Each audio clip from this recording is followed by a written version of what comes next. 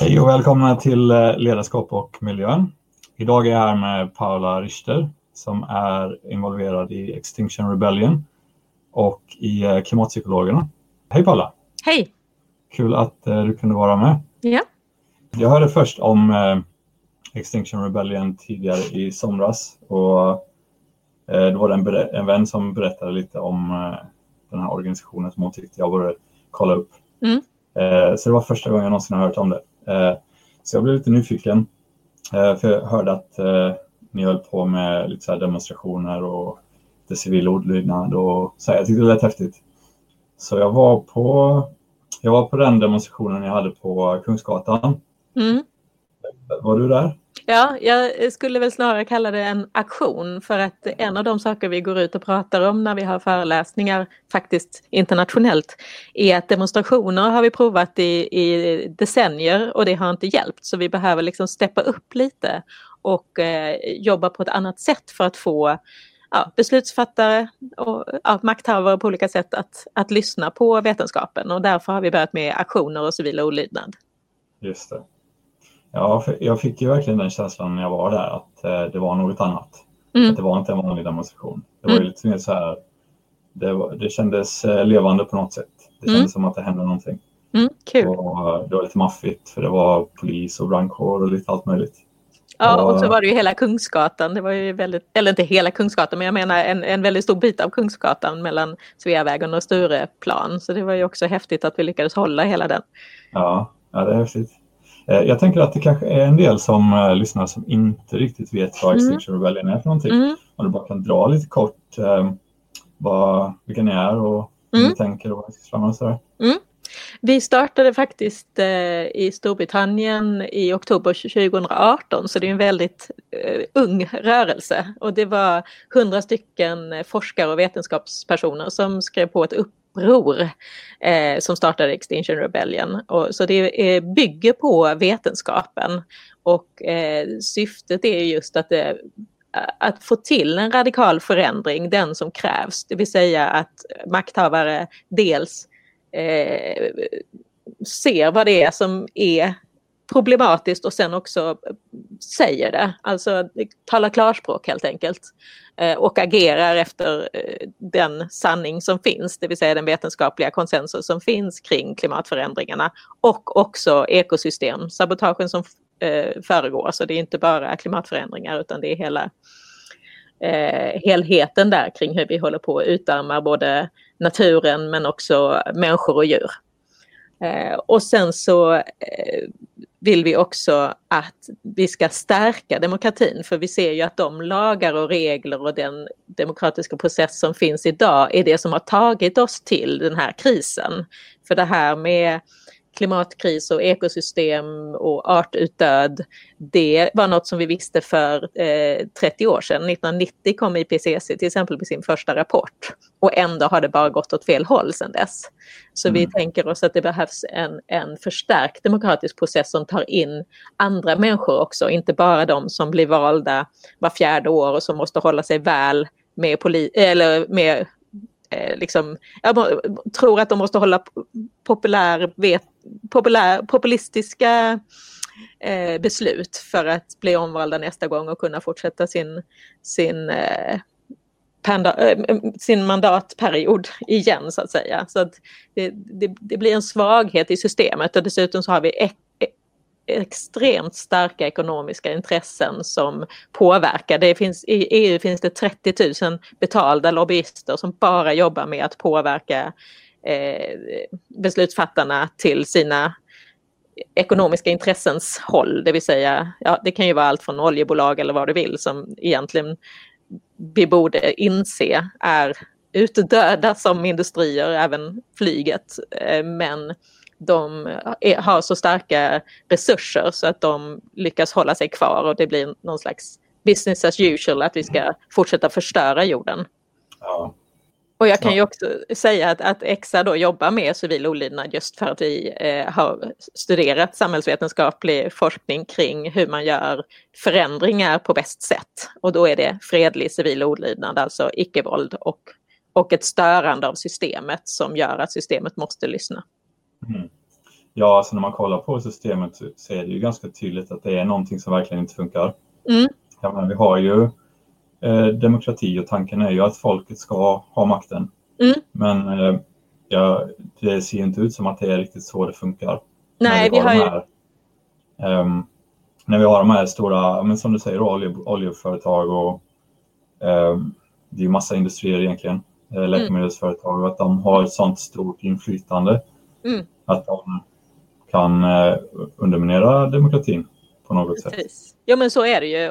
Och sen har vi ju den här representativa demokratin, och det finns väldigt intressanta nya varianter med till exempel medborgarråd som testas i en mängd olika länder över världen, och som också har testats i sådana här svåra, mer långsiktiga frågor och lite känsliga frågor som politiker inte riktigt vågar ta ställning i.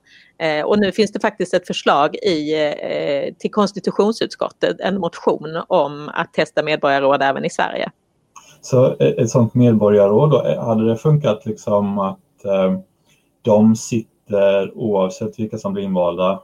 Precis. Eller att de fungerar oberoende utav den processen? Ja, de är liksom lottade. Det kallas också, det finns något som heter Sortition Foundation som har bra information om detta på nätet, och Digidem Lab i Göteborg också jobbar med det, och de blir lottade, så de behöver ju aldrig vara bekymrade om att bli omvalda, så att de behöver inte bekymra sig om hur deras persons egen försörjning och så vidare blir påverkad av om folk tycker att deras beslut är bra eller inte. Och så får de då information direkt från vetenskapen och inte från i första hand media eller lobbyister. Och sen så diskuterar de sig fram till olika lösningar, och det här har fungerat fantastiskt på olika håll. Till exempel i abortfrågan på Irland, som var så otroligt känslig, så hade de såna här långa diskussioner med varandra där väldigt många som var väldigt konservativa faktiskt förändrade sin ståndpunkt, och det här var helt öppet, transparent för alla, så att även de som inte var med i medborgarråden kunde se online hur folk tänkte och vilken information de fick, och sen hur de tänkte om utifrån det. För då har man med också berörda parter, inte bara de här starka intressena, utan också andra som faktiskt berörs av besluten. Ja, det låter ju vettigt faktiskt. Om man tänker på säg att var 4:e år så blir någon ny invald. Då blir det lite som att det finns en president och så går han ur Parisavtalen. Och så kommer en annan president, så går de med i Parisavtalen igen. Det blir väldigt fram och tillbaka sådär. Ja. Och det blir väldigt ideologiskt också, kan jag tänka mig. Att istället för att kolla på forskningen så går man på ideologi. Ja, men verkligen. Och då blir det ju mycket mer åsiktsstyrt. Så att Sverige är ju faktiskt åsiktsstyrt snarare än vetenskapligt styrt. Liksom, vi styr inte på fakta, utan vi styr på åsikter. Och åsikter kan ju förändras och hållas kvar på grund av psykologiska processer som inte alls har med vetenskap att göra, utan som har med oss, hur vi fungerar som människor att göra. Just. Och klimatfrågan är ju, det verkar vara lite splittrande, den här frågan också.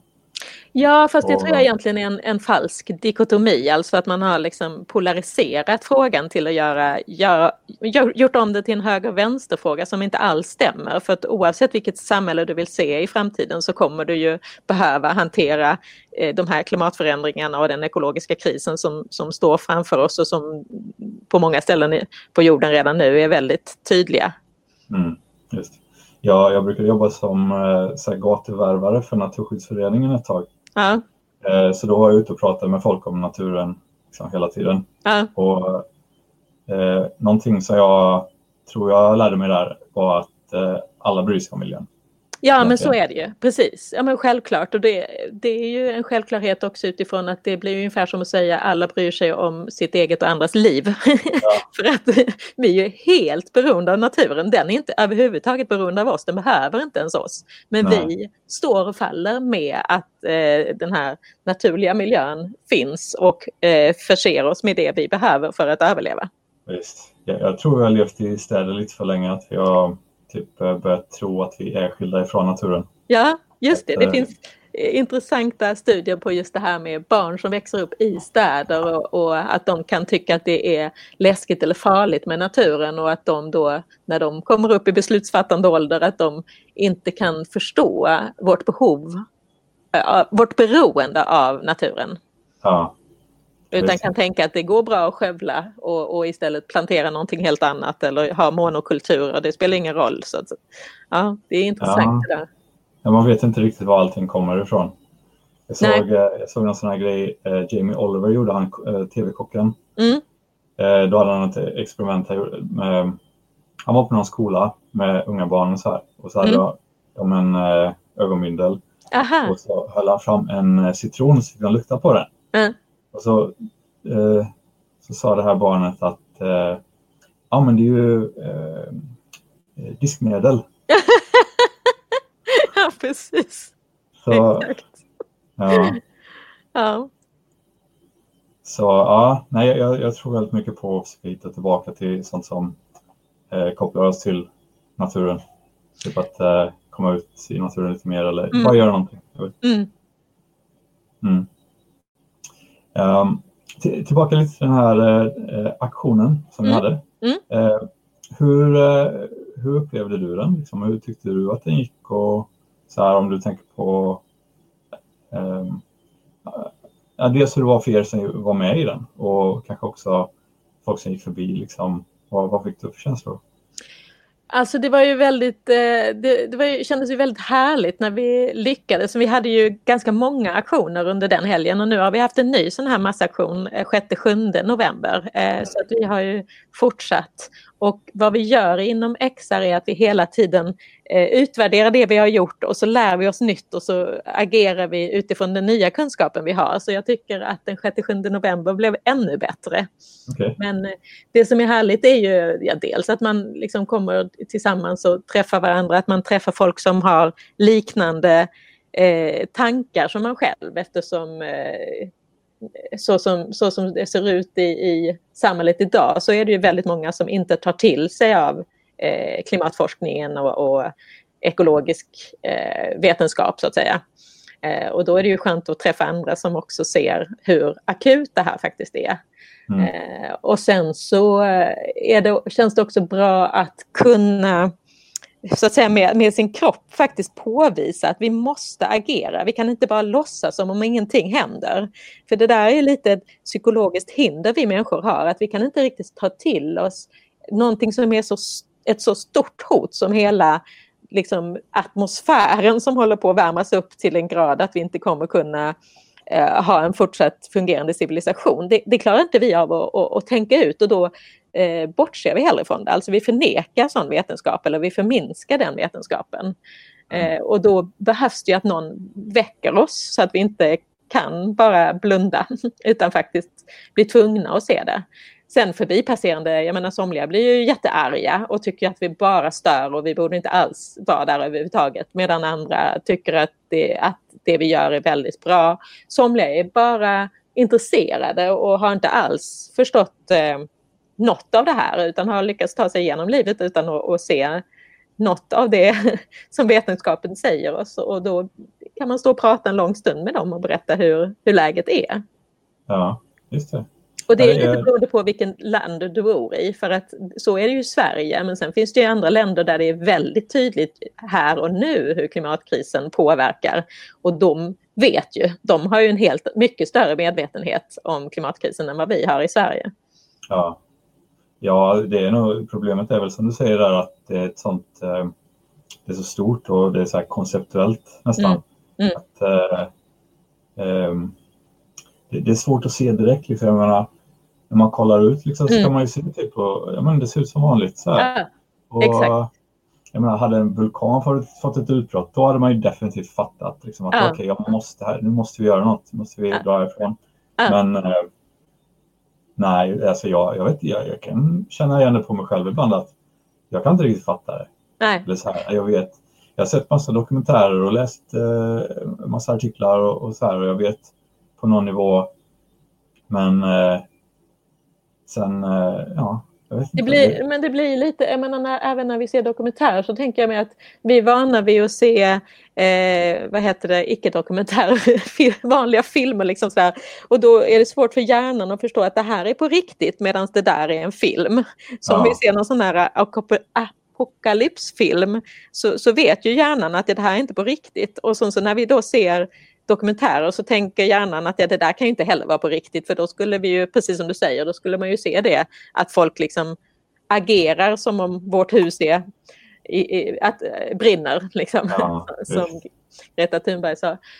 Men jag tänker också det är därför XR är så mycket starkare i England till exempel, för där börjar man se mycket mer av extremvärdrena och det finns ju orter som behöver flytta sig för att de ligger för nära havet och det kommer inte fungera om man liksom har räknat ut och sett att det här är inte möjligt längre. Så att det påverkar deras liv på ett helt annat sätt. Och även södra Europa där det är så otroligt mycket bränder som vi till stor del än så länge slipper.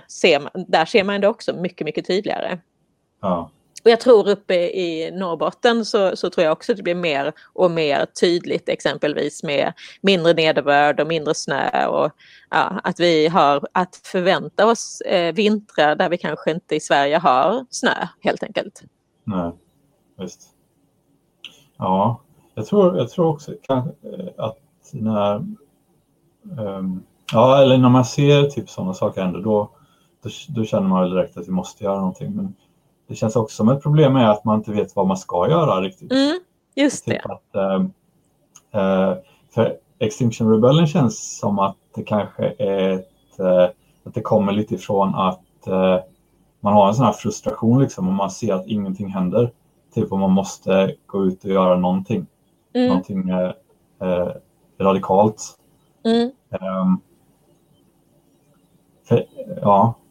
För jag vet inte, jag tycker det är lätt att tänka att det är väldigt stora problem och att bara politiker gör någonting åt det. Ja, men alltså det stämmer ju också, för att om vi jämför med vad vi som individer kan göra så är det så otroligt mycket mindre. Det räcker inte vad jag än gör som individ, hur duktig jag än är så att säga miljömässigt, så räcker inte det, utan det som behövs, det som krävs är att beslutsfattare, alltså politiker på högre nivå, tar beslut som är bindande, där man verkligen gör förändringar på systemnivå. Så att individnivå är inte tillräckligt. Vad tänker du att, vilka beslut skulle du vilja se? Alltså jag tänker att vi måste besluta om fossilfrihet, netto noll utsläpp år 2025, vilket är nästintill svårt att se möjligheten till, men det krävs. Vi måste komma dit här. Vi måste också förändra så att inte det är monokulturer i odling och skog, utan att vi tillåter mångfald igen som det har varit tidigare.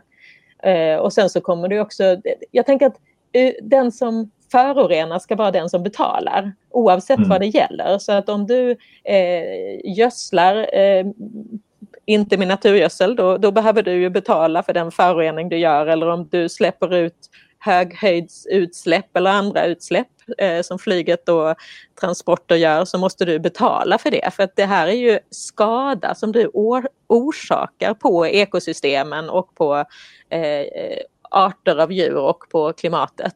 Och då ska du ju betala för det. Och på så sätt så kan det också bli en förändring, för att folk tenderar ju att sluta med det som kostar mycket pengar och istället gå över till det som inte kostar pengar. Jag såg en jättebra dokumentär för ett tag som heter The Story of Plastic. Och den handlar ju om plast och hela den produktionen. Och att nu för tiden ser allting inplastat. Gå till en affär och köpa någonting som inte är inplastat helt enkelt. Och det är oljeföretagen, för plast är olja. Och den visar liksom hur de har pushat ut det på alla produkter egentligen. För tydligen så hade efterfrågan på olja gått ner, men de hade ju fortfarande lika mycket olja att bli av med. Så då har de kommit på att de kunde använda det här och sätta det på allting. Och jag menar, och så visar de alla de alternativen som fanns innan. Typ att, jag tror det var från Thailand eller någonting, så hade då brukar de få mat så här serverad på banan. Ja, just det. Och att det fanns mycket bra alternativ redan innan. Just det. Men att de har ju mycket pengar och resurser och kan pusha ut och övertyga företag och använda deras produkter. Ja, det är faktiskt till och med så att det är BP, alltså British Petroleum, som har utvecklat det här ekologiskt fotavtryck, det här konceptet att vi ska mäta vår egen individuella ekologiska skuld så att säga, vilket är väldigt intressant, för de vill alltså att vi ska fokusera på individer, på oss själva, istället för att titta på vilka är de stora utsläpparna. Det är inte individer utan det är företag. Va? Är det så? Japp. Så de är jättenöjda när vi sitter här och räknar på hur många gram utsläpp ger den här plastpåsen och borde jag egentligen köpa ekologiska tomater från Spanien fast det verkligen utarmar jordarna i Spanien, eller ska jag köpa en svensk som är inte ekologisk. Sådär. När vi håller på sådär så upptas vår hjärna helt av våra egna beteenden och då hinner vi inte med att se vilka det är som orsakar de stora problemen. Om man jämför med hur vi som individer skulle kunna förändra våra utsläpp till exempel, så är det, alltså det blir helt absurt när man jämför med hur det ser ut med de stora systemen. Till exempel som svensk så kan du inte komma ner till en nivå av utsläpp baserat på din konsumtion som räcker för att planeten ska kunna ta hand om det. För att du som medborgare i Sverige, alltså som bara för att du finns i Sverige, så kostar dina utsläpp mer än vad planeten kan ta hand om. Oavsett vad du gör. I USA hade de räknat på en hemlös människa, hur mycket den skulle släppa ut, alltså som inte har pengar och inte kan förbruka saker och inte har ett hem. Och då är det ändå mycket mer än vad planeten kan ta hand om. Så du kan inte som individ hantera det här, du kan inte klara av det, utan det måste vara beslutsfattare som tar radikala beslut. Det är därför XR fokuserar helt på det. Vi håller inte på med någon slags skambeläggande till individer och tycker att du ska sluta med det här och göra mer av det där och så, utan det handlar om att påverka makthavare. Vad tänker du om vad tänker du om det måste, eller har det inte någon effekt då? Alltså vad man gör själv? Alltså effekt har det ju självklart. Och vi måste ju förändra oss. Alltså i Sverige och många andra rika länder. Vi är ju i Sverige, medelinkomsten här är ju bland de 10% högsta i hela världen. Så vi är ju bland de som med våra konsumtionsbaserade utsläpp så bidrar vi så att säga med 50% av de utsläpp som finns i atmosfären som måste bort. Så det är självklart att vi med vårt överflöd måste dra ner på det och leva på ett helt annat sätt. Men det är inte där du ska lägga fokus, för det kommer inte räcka. Och vårt psyke fungerar så att om vi börjar fokusera på de här små sakerna, så att säga, vad jag kan göra, jag kan ta bort plast ur min förbrukning, eller jag kan ta bort sluta flyga, eller jag kan bli vegan och så vidare. Det är självklart att vi behöver dem. Så behöver vi leva. Men det räcker inte, och därför är det inte där vi ska lägga fokus. Okay. Nu, här idag. Alltså om vi hade börjat med det på 60-70-talet så hade det förmodligen kunnat räcka att tänka på det sättet. Men nu har det gått så långt, och det är så pass lite tid kvar för att hindra de här tipping points som annars kommer ske, som är oåterkalleliga. Så då måste vi liksom ta i med helt andra handskar, eller vad det heter. Vi måste ta i med på helt andra sätt, helt andra redskap än vad vi som individer kan göra. Ja, jo, alltså till viss del håller jag helt med dig. Jag menar, om jag går till affären och ska köpa massa grönsaker och så här, och så kanske jag har en idé om att jag vill undvika plast. Alltså det blir ju väldigt jobbigt. Alltså det är en ganska mycket ansträngning för att lyckas med det. Ja, det hade varit mycket enklare om... Verkligen, men det handlar ju inte bara om att det blir mer eller mindre jobbigt för oss som individer. Det handlar också om att även om alla vi i Sverige blir veganer och slutar flyga och slutar köra bil till jobbet, såna här kortare resor, vad mer vill du ta?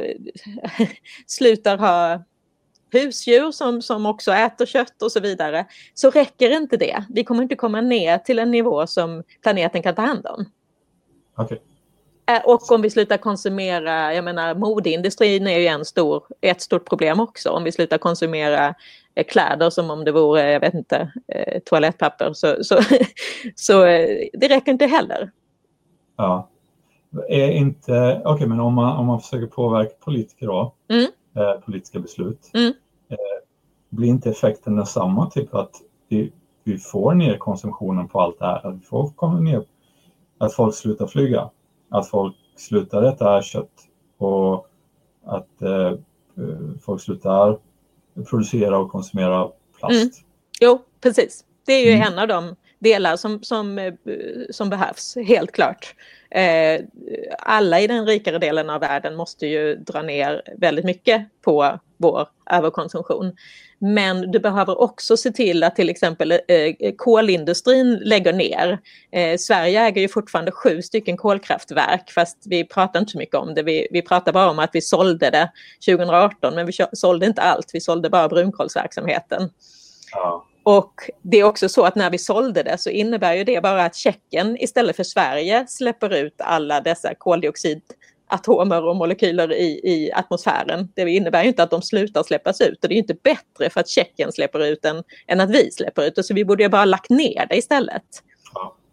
Så det är det, alltså vi måste fokusera, vi måste lägga ner flyget. Alltså flyg får ju finnas när det gäller akuta saker som behöver tas hand om. Men inte nöjes- eller affärsresor får vi ju lägga ner helt och hållet, exempelvis. Och vi kan inte hålla på och värma upp med kol eller olja. Vi måste lägga ner fossilindustrin. Ja. Helt och hållet. Så det räcker ju inte, som sagt, om jag lägger ner det i mitt liv. Det har jag gjort för länge sedan, men det räcker inte, utan det måste förbjudas, de här sakerna som håller på att ta kål på livsmiljön för väldigt många arter.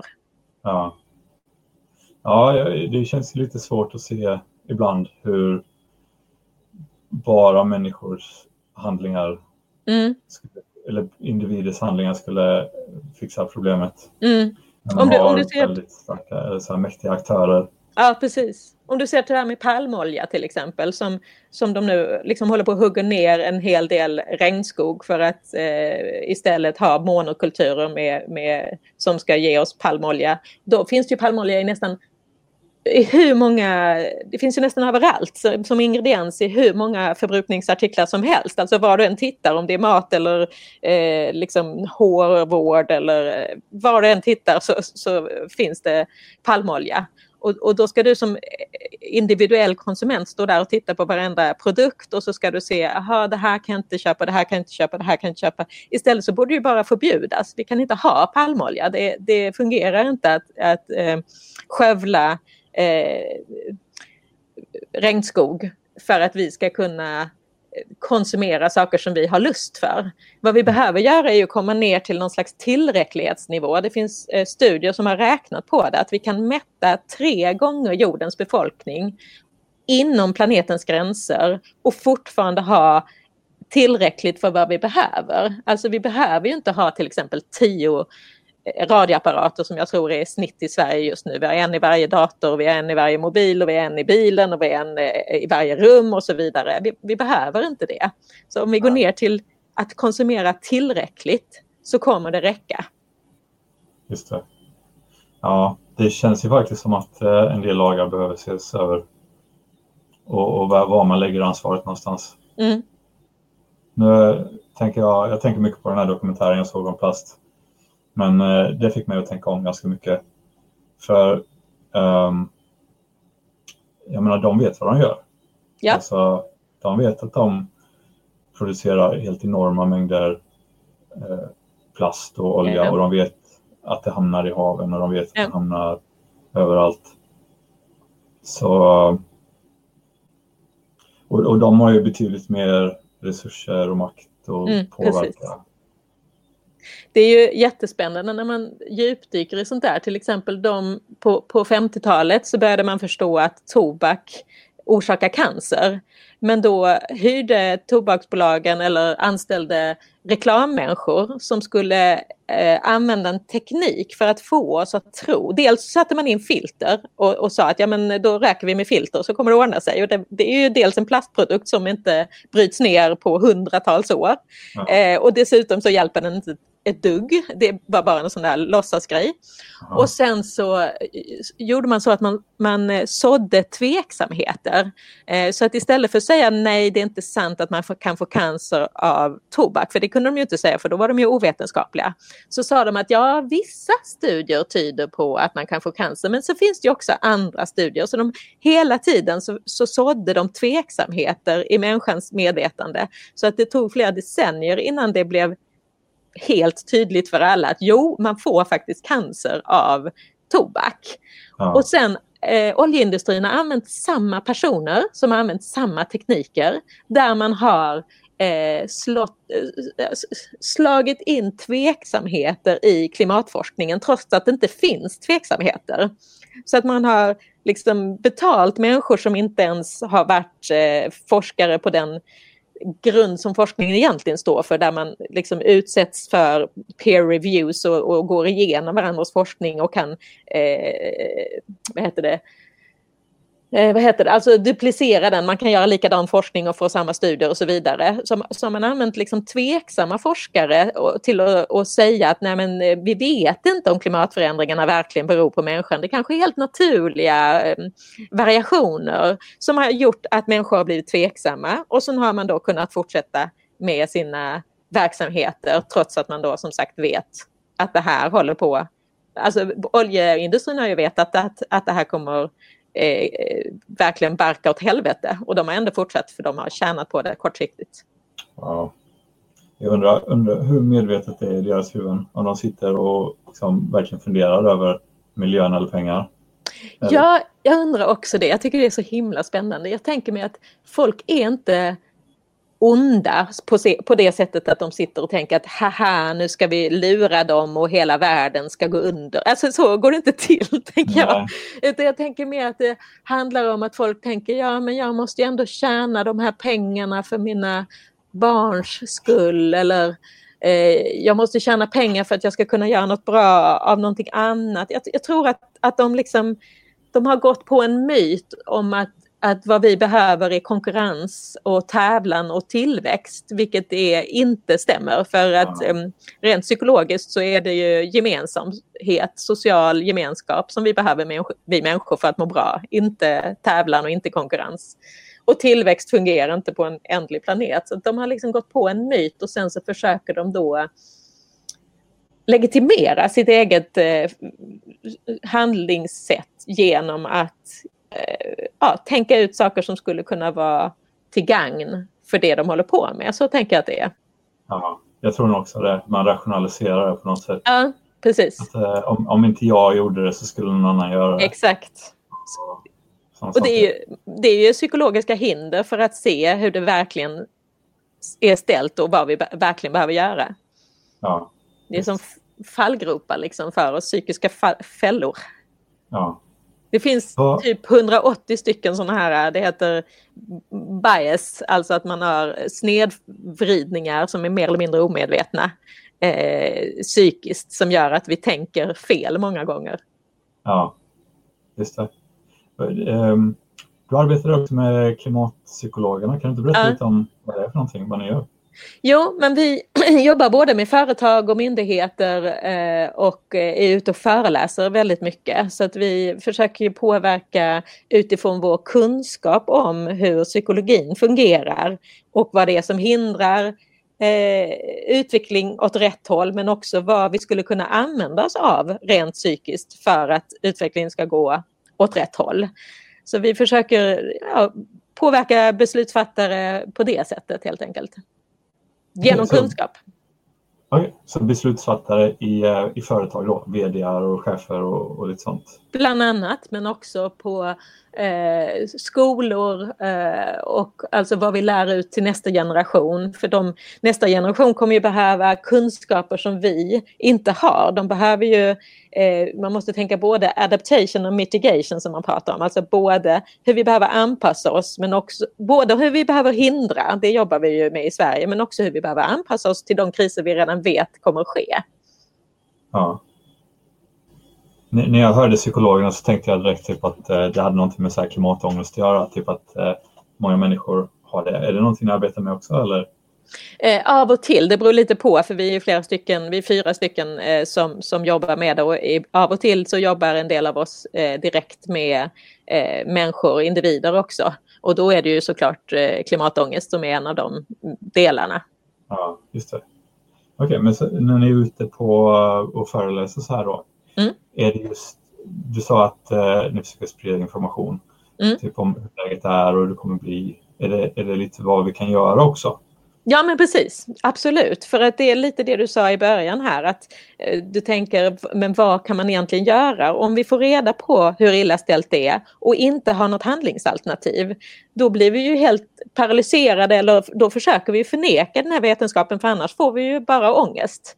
Så att tanken är precis det, att sprida vad är det, hur kan vi komma vidare? Hur kan vi faktiskt komma till en värld där vi kan leva i harmoni med naturen istället för som om vi för ett krig mot naturen. Ja, just. Ja, för jag har väl tänkt att det är nog ett sätt som jag hanterar klimatångest på. Typ att försöka leva efter mina egna värderingar när jag kommer dit. Och då kan det ju vara sådana grejer som undvika plast eller undvika kött som vi snackade om innan. Och det tycker jag har gjort mycket för mig. Och någonting som jag insett också är att det inte bara behöver vara liksom en uppoffring. Nej. Att man faktiskt kan tycka att det är ganska kul eller roligt eller att verkligen. Gott och så ja men verkligen. Jag håller med. Ja, jag tänkte säga. Jag tänker att det är så himla viktigt att det handlar inte om vi ska göra en uppoffring och liksom försämra, för det är inte det. Det är inte en försämring att vara vegan, det är inte en försämring att inte flyga, det är inte en försämring att cykla istället för att åka bil. Det är inte en försämring att hitta schysst mat som inte är inplastad och åkt jorden runt innan den kom till dig. Så det är verkligen en jätteviktig del i det här, att hitta på vilka sätt kan vi leva en vision om ett hållbart samhälle där vi antagligen också, eller vi kommer ju behöva mindre inkomst så vi kommer få mer tid men vi kommer ha mindre prylar. Det är inte så farligt som många människor verkar tro. Nej visst, och att undvika ta kollektivtrafik och cykla istället. Det betyder ju att man får bättre kondition och man kommer må bättre. Ja. Att undvika inplastad mat kommer kanske innebära att man får träffa personer som odlar ens mat. Ja, verkligen. Så det leder till sådana häftiga grejer också. Ja.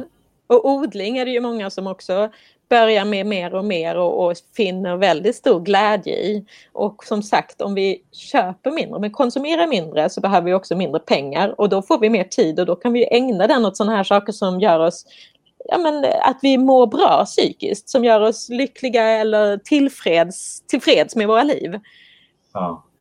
Men vad som också är viktigt när det gäller klimatångest är ju att organisera sig med andra. Att inte tro att det här måste jag klara själv som individ. Jag tycker att vårt samhälle har liksom lurat oss att tro att vi är individer och alla val vi ska göra är individuella val. Men vad vi behöver som människor är faktiskt samhörighet med andra. Så vi behöver organisera oss och jobba tillsammans med andra i de här frågorna. Ja, men det tror jag också. Den här podcasten handlar ju mycket om vad individen kan göra. Men också att man kan finna lite, som vi pratar om nu då, lite glädje i det och alla de här andra grejerna som man faktiskt får ut av att göra såna här grejer som på ytan ser ut som en uppoffring eller något jobbigt.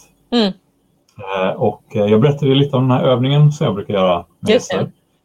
Så den går ut på att man pratar lite vad naturen betyder för en och så om man vill då så får man ta på sig eller så bjuds man in och kommer på en liten utmaning till sig själv. Så om du är på så kanske vi kan göra den. Ja, absolut. Så låt mig fråga då, vad betyder naturen för dig? För mig handlar det väldigt mycket om någon slags samhörighetskänsla. Alltså när jag kommer ut i naturen så får jag någon slags lugn. Jag tänker att allting som hör med naturen, naturen kommunicerar ju med, alltså alla växter kommunicerar med varandra och hjälper varandra och tar hand om varandra. Och jag tänker att vi människor också får det lugnet när vi är ute och tillåter oss ta tid att bara finnas i naturen. Kanske inte i första hand när vi joggar eller tar en runda med hunden eller vad vi gör. Utan mer just när vi upplever naturen, så tänker jag också att vi får ett inre lugn som har att göra med vår samhörighet och vårt totala beroende av naturen. Så kan man säga då att det är liksom den här känslan du får när du liksom går ut i naturen för att liksom medvetet vara i naturen och uppleva. Okej. Så är det, för du gör ju väldigt mycket för naturen. Du är aktiv inom Extinction Rebellion och du är aktiv inom klimatpsykologerna. Och det låter som du redan gör ganska mycket som individ också. Är det just den här känslan då som motiverar dig till att göra de andra grejerna, eller är det något annat? Eller är det... Ja, det är nog någon slags kärlek till livet, kan man nog säga. För att jag tänker att både livet i träd och växter, men också livet för djur och andra människor och andra djur, tänker jag att det handlar om. Att vi har liksom kommit lite snett, vi människor. Vi tror att vi är herre över djuren och herre över naturen, vilket är helt feltänkt. Som sagt, naturen behöver inte oss och djuren behöver inte heller oss. Utan det är vi som är helt beroende av dem. Så att, ja, det är nog någon slags medkänsla med allt levande. Okej, coolt.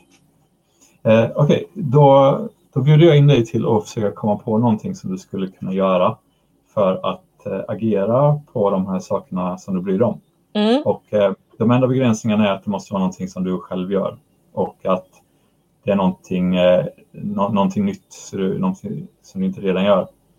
Och att det har en så här mätbar och konkret effekt på naturen. Har du något förslag? Jag kan säga lite vad andra har gjort.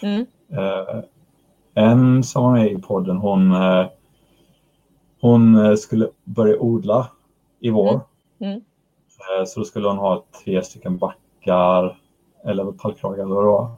Och så skulle hon odla massa olika saker där. En annan person som var med, han skulle plantera ett träd. Och en annan person skulle vara vegetarian en vecka. Så det kan liksom vara vad som helst egentligen. Bara att det är någonting man själv gör då liksom.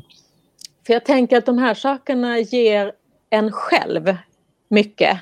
Men det ger inte så mycket till när det gäller naturen. För du sa att en av delarna i det är att ett villkor är att det ska ge någonting till naturen. Men de här sakerna är ju något som blir en upplevelse som är skön för en själv. Men klimatpsykologisk forskning visar att även när vi gör saker som är när vi tar olika steg i miljövänlig riktning, så innebär det inte att vi generaliserar det och sen blir mer och mer miljövänliga. Snarare innebär det oftast att vi är rätt nöjda med vad vi har gjort och så behöver vi inte göra något mer. Så det finns en fälla i att bara tänka ut vad man själv kan göra och sen agera efter det. Det finns till och med en stor risk att när man har gjort sådana här saker som till exempel källsorterat mycket bättre eller något, så tycker man att ja, men nu har jag varit så duktig så då kan jag ju unna mig att ta en flygresa på semestern. Och det är ju liksom helt fel tänkt, för då har man inte överhuvudtaget räknat på effekterna. För det är ju det du pratar om, effekterna på naturen. Ja. För att effekten på naturen är att om du tar en flygresa så kommer du inte kunna källsortera bort de utsläppen även om du källsorterar hela ditt liv. Så vi får inte gå in i fällan att tro att om vi gör en sak för naturen eller som vi tror är för naturen så räcker det. Vi måste räkna på effekterna på naturen i så fall. Och sen måste vi liksom jobba vidare på vad vi ska göra. Jag tror vad jag försöker få ut eller vad jag försöker med den här övningen, det är nog inte mer att man ska förändra hela världen över natt. Eller typ att man ska ha någon sån här jättestor effekt på. Det är sekundärt. Det som jag tror är viktigare är att man fokuserar på vad man får ut rent känslomässigt av att göra de här sakerna. Och att det blir ens motivation till att göra mer saker.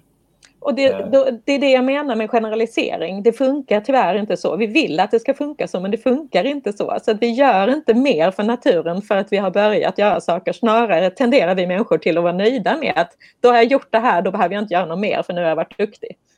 Ja. Så det är väldigt intressant. Man måste verkligen, alltså det finns, mina kollegor i klimatpsykologerna har skrivit en bok som heter Klimatpsykologi som beskriver väldigt många av de här psykiska fällorna som vi tror liksom att vi gör något bra för naturen, och så visar det sig att om man mäter effekten på riktigt på utsläppen så är det tvärtom. Vi gör något sämre för att vi tror att vi gör något bättre. Så att det är krångligt det här med psykologi och effekten på naturen. Däremot så kan du ju känna dig skönt, du kan ju känna dig skönt för dig själv. Men då behöver du vara medveten om att det här gör jag för min skull. Inte för naturens skull, utan för min skull. Om jag sätter mig ner och mediterar så gör jag det för min skull. Inte för att naturen blir bättre eller att utsläppen blir mindre för att jag mediterar. Utan för att jag känner mig skön och lugn när jag gör det. Ja. Alltså det är lite vad jag tänkte. För vad jag hoppas är att du kommer på någon grej som du skulle kunna göra. Om du vill då, behöver inte. Men där du agerar på den här kärleken som du känner till naturen. Det som du berättade om innan. Så att det blir ett uttryck av det. Ja, alltså jag har tänkt på det och jag har varit vegan i över 20 år så det, där kan jag inte göra mycket mer. Och jag köper främst liksom så mycket som möjligt i säsong och lokalt, och jag har ingen bil och jag flyger aldrig. Yeah. Jag älskar att cykla och jag tycker att det är ett fantastiskt liv jag har. Så att det är verkligen inga uppoffringar det här. Jag brukar göra sådana här saker när jag kommer på men jag håller ju på med det ska jag sluta med. Och så brukar jag göra precis så här som du tar upp. Det kan till exempel vara, jag har sojamjölk i kaffe till exempel. Men då soja, även om det är producerat i Europa, den sojan jag har och ekologiskt producerat, så kan jag ändå tycka att soja är inte lika bra som havre. Så går jag jobbar jag mig över till havre istället. Eller att jag dricker extremt lite kaffe eftersom det är producerat på ett sätt som, även om jag, trots att det är helt kravmärkt och rättvisemärkt, så är det ändå inte schyssta produktionsförhållanden och de får inte betalt så mycket som de borde och det transporteras över världen. Så att jag gör sådana här saker ganska ofta. Jag tror att vad jag skulle behöva är snarare kanske att tänka mer på pauser, för att när vi jobbar mycket för klimatet så behöver vi också ibland ta det lugnt och ta en paus. Och när jag säger jobbar för klimatet så menar jag som sagt inte det jag gör som individ, för det tycker inte jag är ett jobb, för det är jag bara positiv till, utan jag menar de här sakerna som jag gör för kollektivet så att säga, som jag gör när jag organiserar mig med andra.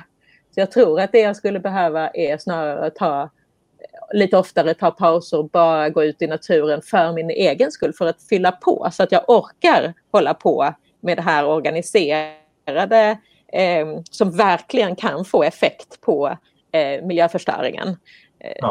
Ja, så det tycker jag är en viktig del för oss som är väldigt engagerade i hur vi långsiktigt och med riktig effekt kan förhindra en klimatkollaps. Jajamän. Alltså det låter ju som någonting som skulle kunna vara en utmaning här. För jag menar, det har ju en mätbar effekt på naturen. För jag menar, när man lämnar hemmet så stänger man av alla lampor. Så man har ju en mätbar effekt på naturen. Och jag tänker också att ett annat syfte med den här övningen också, det är ju att personer som lyssnar kan se när någon annan som gör de här sakerna liksom, och så man kan visa andra liksom, vad man får ut av det. Men det du sa där, det låter som att det skulle kunna vara en utmaning Typ att, Ja, som sagt, jag tror att den stora effekten på naturen inte har att göra med om jag släcker lamporna, för det kan jag göra ändå och den är försumbar, den effekten. Däremot så kan det ha en effekt på naturen för att jag orkar göra mer av det organiserade arbetet som handlar om att påverka politiker och beslutsfattare. För att jag inte tar slut, att jag inte går in i väggen på det sättet. Så att jag orkar göra mer av det som på riktigt har effekt på naturen. Ja, hur som helst så det låter jättebra. Och skulle det kunna vara jag vill inte pusha för mycket, men skulle det här kunna vara någonting som du tar på dig, en utmaning här, som du skulle vilja göra? Ja, och som jag också tänker är bra för andra att tänka på. Om man är väldigt stressad över hur det är och jobbar väldigt mycket med det, så behövs pauser. Vi kan inte liksom jobba utifrån klimatångest och bara köra på som någon slags ånglok, utan vi är människor. Vi behöver ibland lugna ner oss och stanna och återhämta oss och ta det lugnt. Ja, jag håller helt med. Det jag brukar göra med gäster nu då är att vi sätter upp ett litet sånt där smart mål. Så man får bestämma typ att okej, men då ska jag göra den här grejen och jag ska göra så mycket innan det här datumet. Så om du vill då, så kanske vi skulle kunna snacka igen om efter den här tiden har gått och bara prata lite liksom vad du har fått ut av det och när du agerar på dina värderingar. Absolut. Är det någonting du skulle vilja göra? Absolut. Okej. Hur skulle ett sånt smart mål, eller vet du vad ett smart mål är förresten? Ja, jag läste det, jag har hört om det innan också. Men som sagt så ifrågasätter jag det här med effekten beroende på vilken effekt du pratar om. Men jag tycker att det är väldigt viktigt att ha en riktig effekt däremot. Och att den också är mätbar, för att vi lurar oss själva ofta att tro att saker ger effekt fast det inte gör det.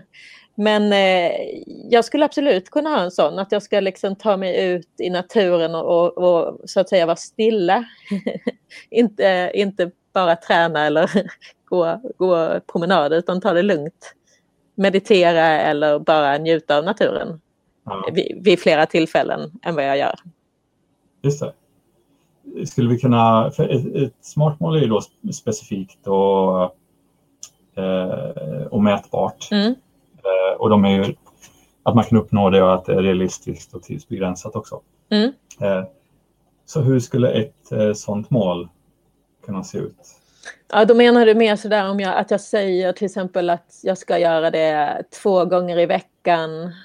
Eller hur? Det är mer så du menar, att specificera det liksom detaljerat. Men 2 gånger i veckan kanske skulle vara vettigt. Jag är ju redan ute, men oftast gör jag saker då. Så att jag tänker just det här med lugnet. 2 gånger i veckan. Och jag vet inte riktigt hur lång tid som är vettig. Men det måste ju vara, tänker jag, åtminstone en månad. Ja, en månad skulle vara bra. Ja, för att det ska bli liksom en vana så behöver det ju ske ett antal gånger. Ja. Okej, men 2 gånger i veckan i en månad då. Så kan vi prata igen. På Lucia. Ja, just det. Ja. Men omkring där då. Eller vi kan höra oss lite efter vi lägger på här. Absolut. Ja, kul. Är det någonting som du skulle vilja säga till de som lyssnar innan vi avslutar här? Ja, men det är väl lite det här med att våga bryta normer. För normerna just nu handlar om business as usual. Alltså att vi fortsätter som vanligt och bara låtsas som ingenting har hänt och bara gå vidare. Men det behöver vara förebilder som vågar bryta de normerna och inte gå med på att fortsätta förstöra livsbetingelserna för djurarter och möjligheterna för oss människor att leva i en civilisation. Så jag tänker att vi behöver förebilder, vi behöver gå samman och jobba för att våga agera på ett annat sätt. Som är hållbart. Ekologiskt hållbart sätt. Paula och Richard, tack så väldigt mycket. Tack så mycket.